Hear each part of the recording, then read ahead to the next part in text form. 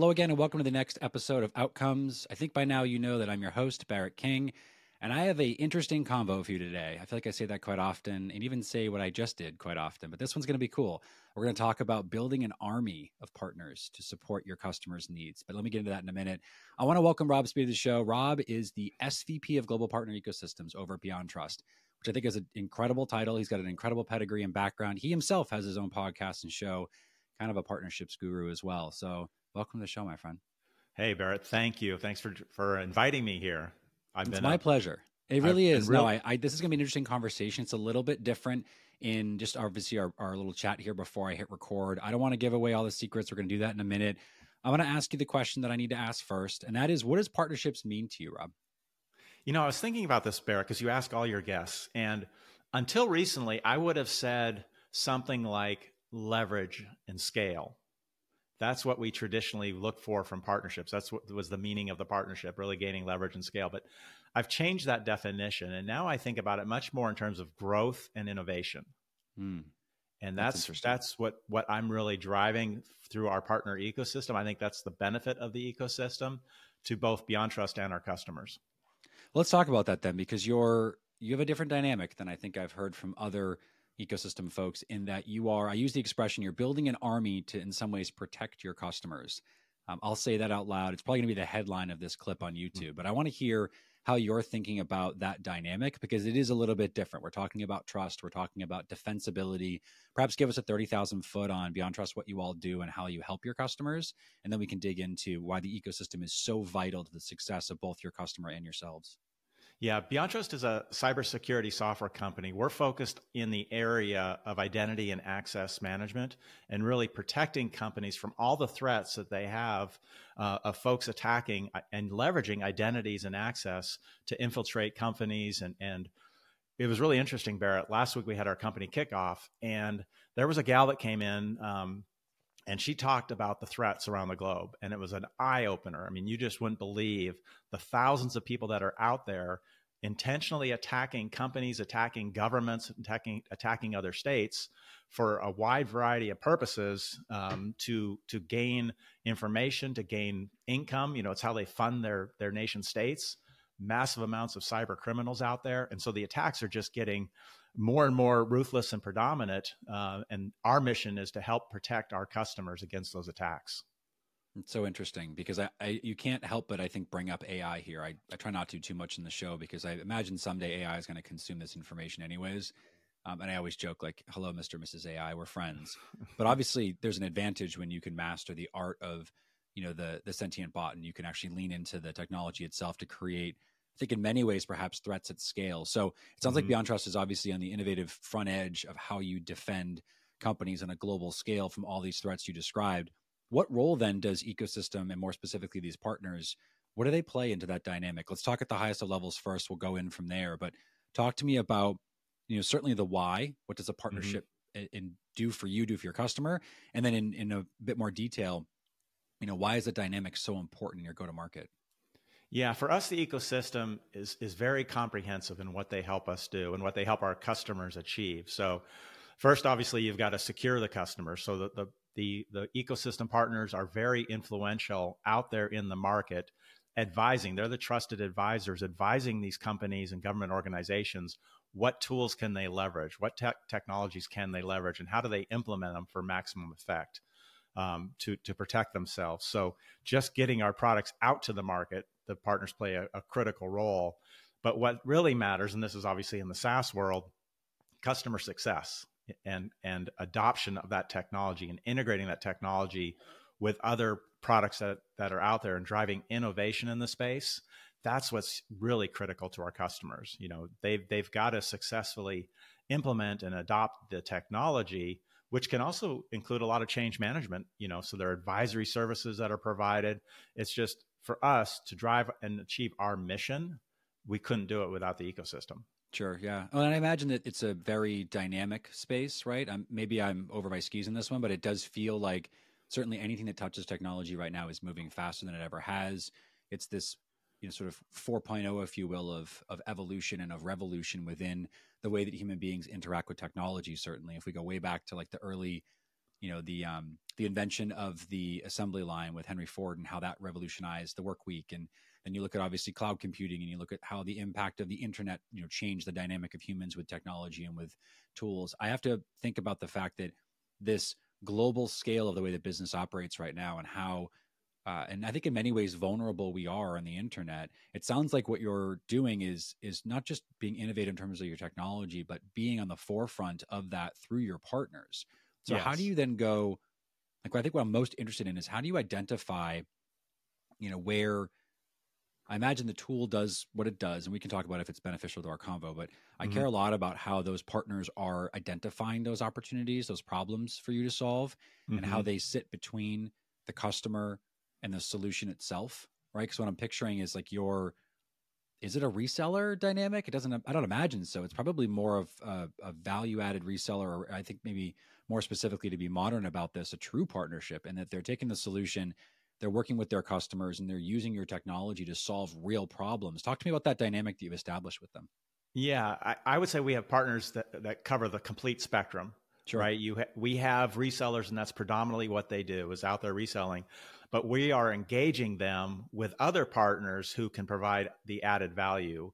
So service delivery partners, for example, the marketplace partners, all the ecosystem to reach that customer and then drive that adoption of the product. But you talked about the pace of innovation. If you look at the pace of cyber threats and how big this field is of attackers and what they're doing, one of the things that this gal mentioned last week was, every time you get a patch on your software, those hackers, they are looking at that patch because the patch actually tells them where the vulnerability is. So Interesting.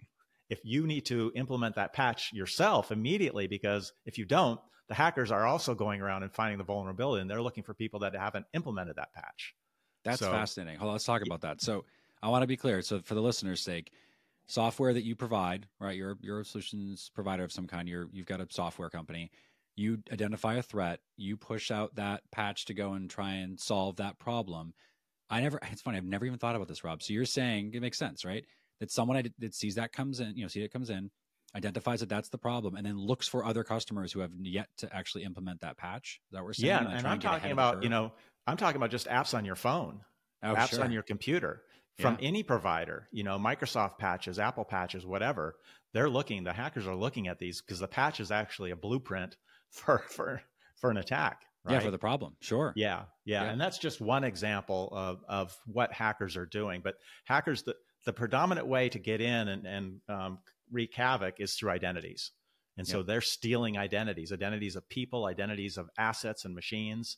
And that's what we are helping protect against.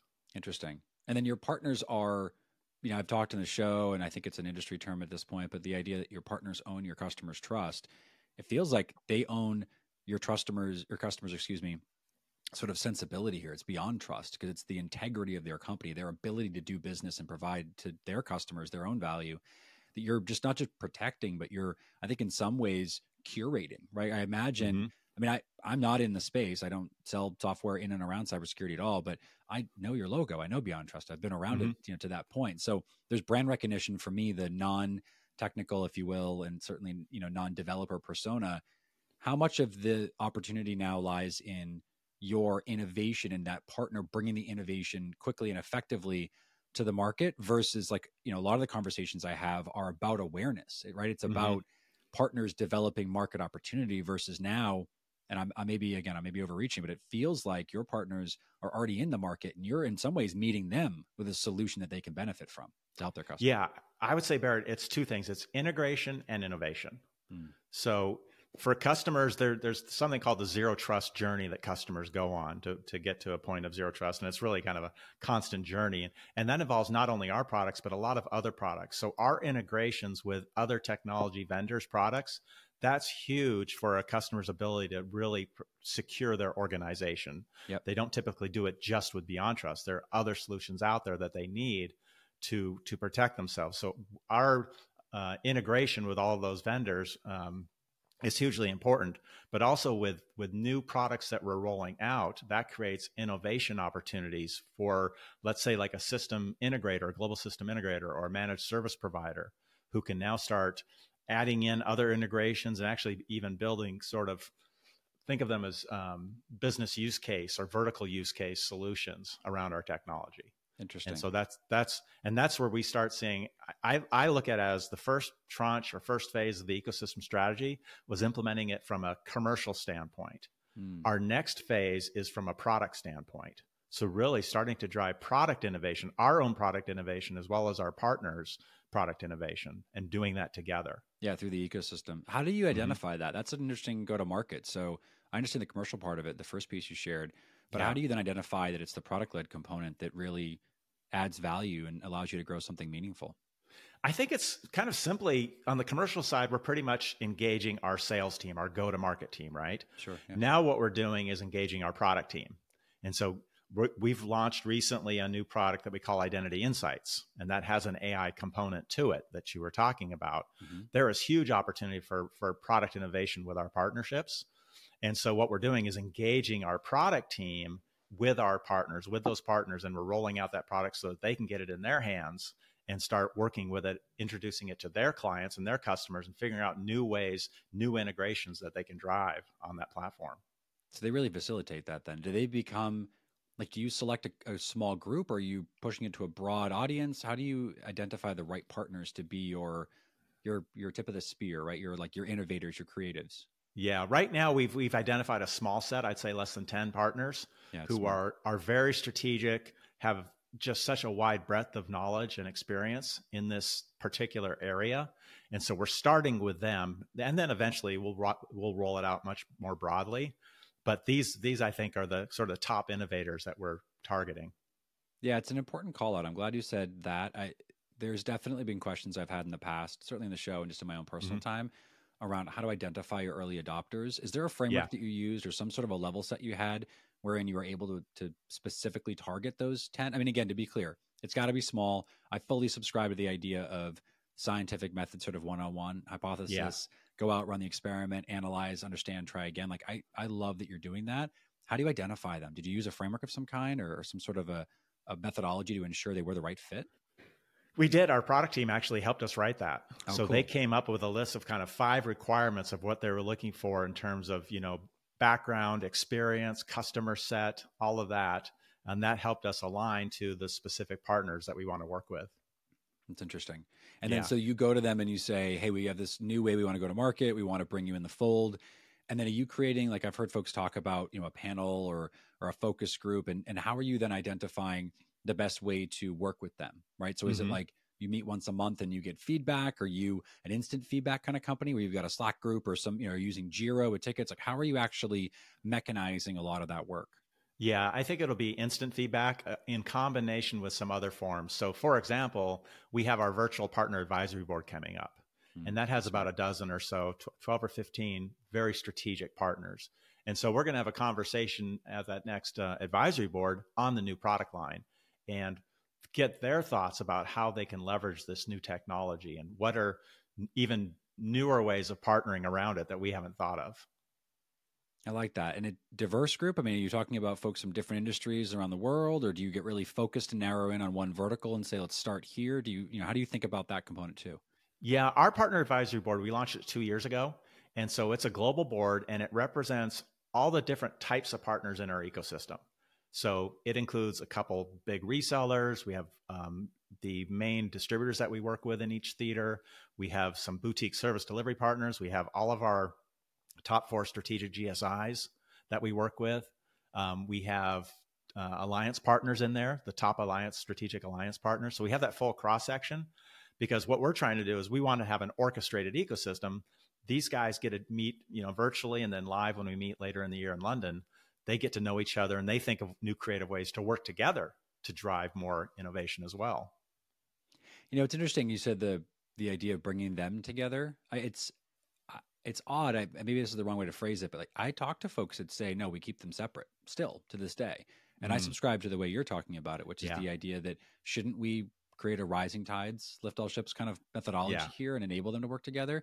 Do you control's the wrong word, but do you facilitate those interactions outside of the group, or Like I know an ecosystem that has a Facebook group and a Slack channel. I know one that they have their own proprietary platform, and they put everybody in there, and they can share. It's almost like a ticketing system. They can like share these components and sort of ideas with each other. How are you actually doing that? Because that's interesting to me from a tactical perspective, to take this, what sounds like a really awesome opportunity, and bring these different minds and different methodologies together. How do you create the catalyst for that? Well, we very intentionally changed the role of our channel account managers, and we actually changed the name. Now they're partner managers. And in their job description, it says they are the custodians of their ecosystem. And so we are driving them, we are educating them, we're training them. We did some training last week on this, of how they better understand the different value propositions of these different partner types in their region, and what is the joint better together story. But not just BeyondTrust with that reseller or BeyondTrust with that system integrator, but the combined. You start overlapping those partnerships, and part of their role is introducing those partners to each other. That's not great. Just to our sellers and product team, but get them working together. And we're doing a lot more what we call the trifecta campaigns and activities out in the market. And that is really growing. It's interesting. We did a trifecta in APAC last year, and now we've added in another partner that wants to be a player in that adds just so much more value to the whole story. Tell us about the trifecta. You got me going now. I love this stuff. This is cool. This is smart too. What is that for you? For us, it is the combination of different partner types, each adding unique value. Cool. So the trifecta that we ran last year, it was with one of our global system integrators and 2 of our technology alliance partners. So what's new this year? And that was a great story.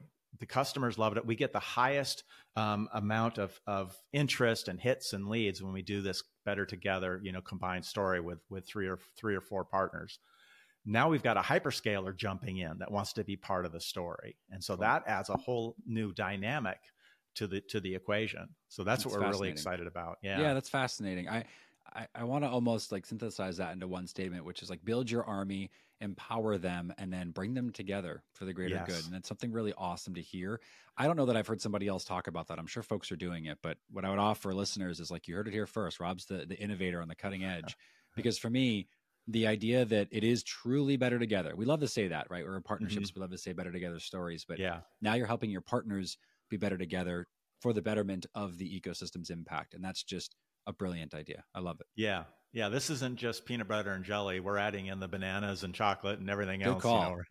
Listen, I love a good PB&J with bananas. My kid always laughs when I do it, but it's good. It's really, I'm here for it. Have you ever tried grilling it?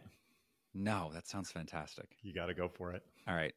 We're having dinner tonight. It's Friday night when I'm recording this, late January. My kid's going to have a PB&J with bananas grilled. I'm in. Grilled, yep. This. All right, we're rounding out the end of the episode here. I want to give you a chance to talk about your show, because I think you have an incredible platform. I want folks to know about it. Talk to me about Channel Journeys. Give the folks an idea of what you do, what you talk about.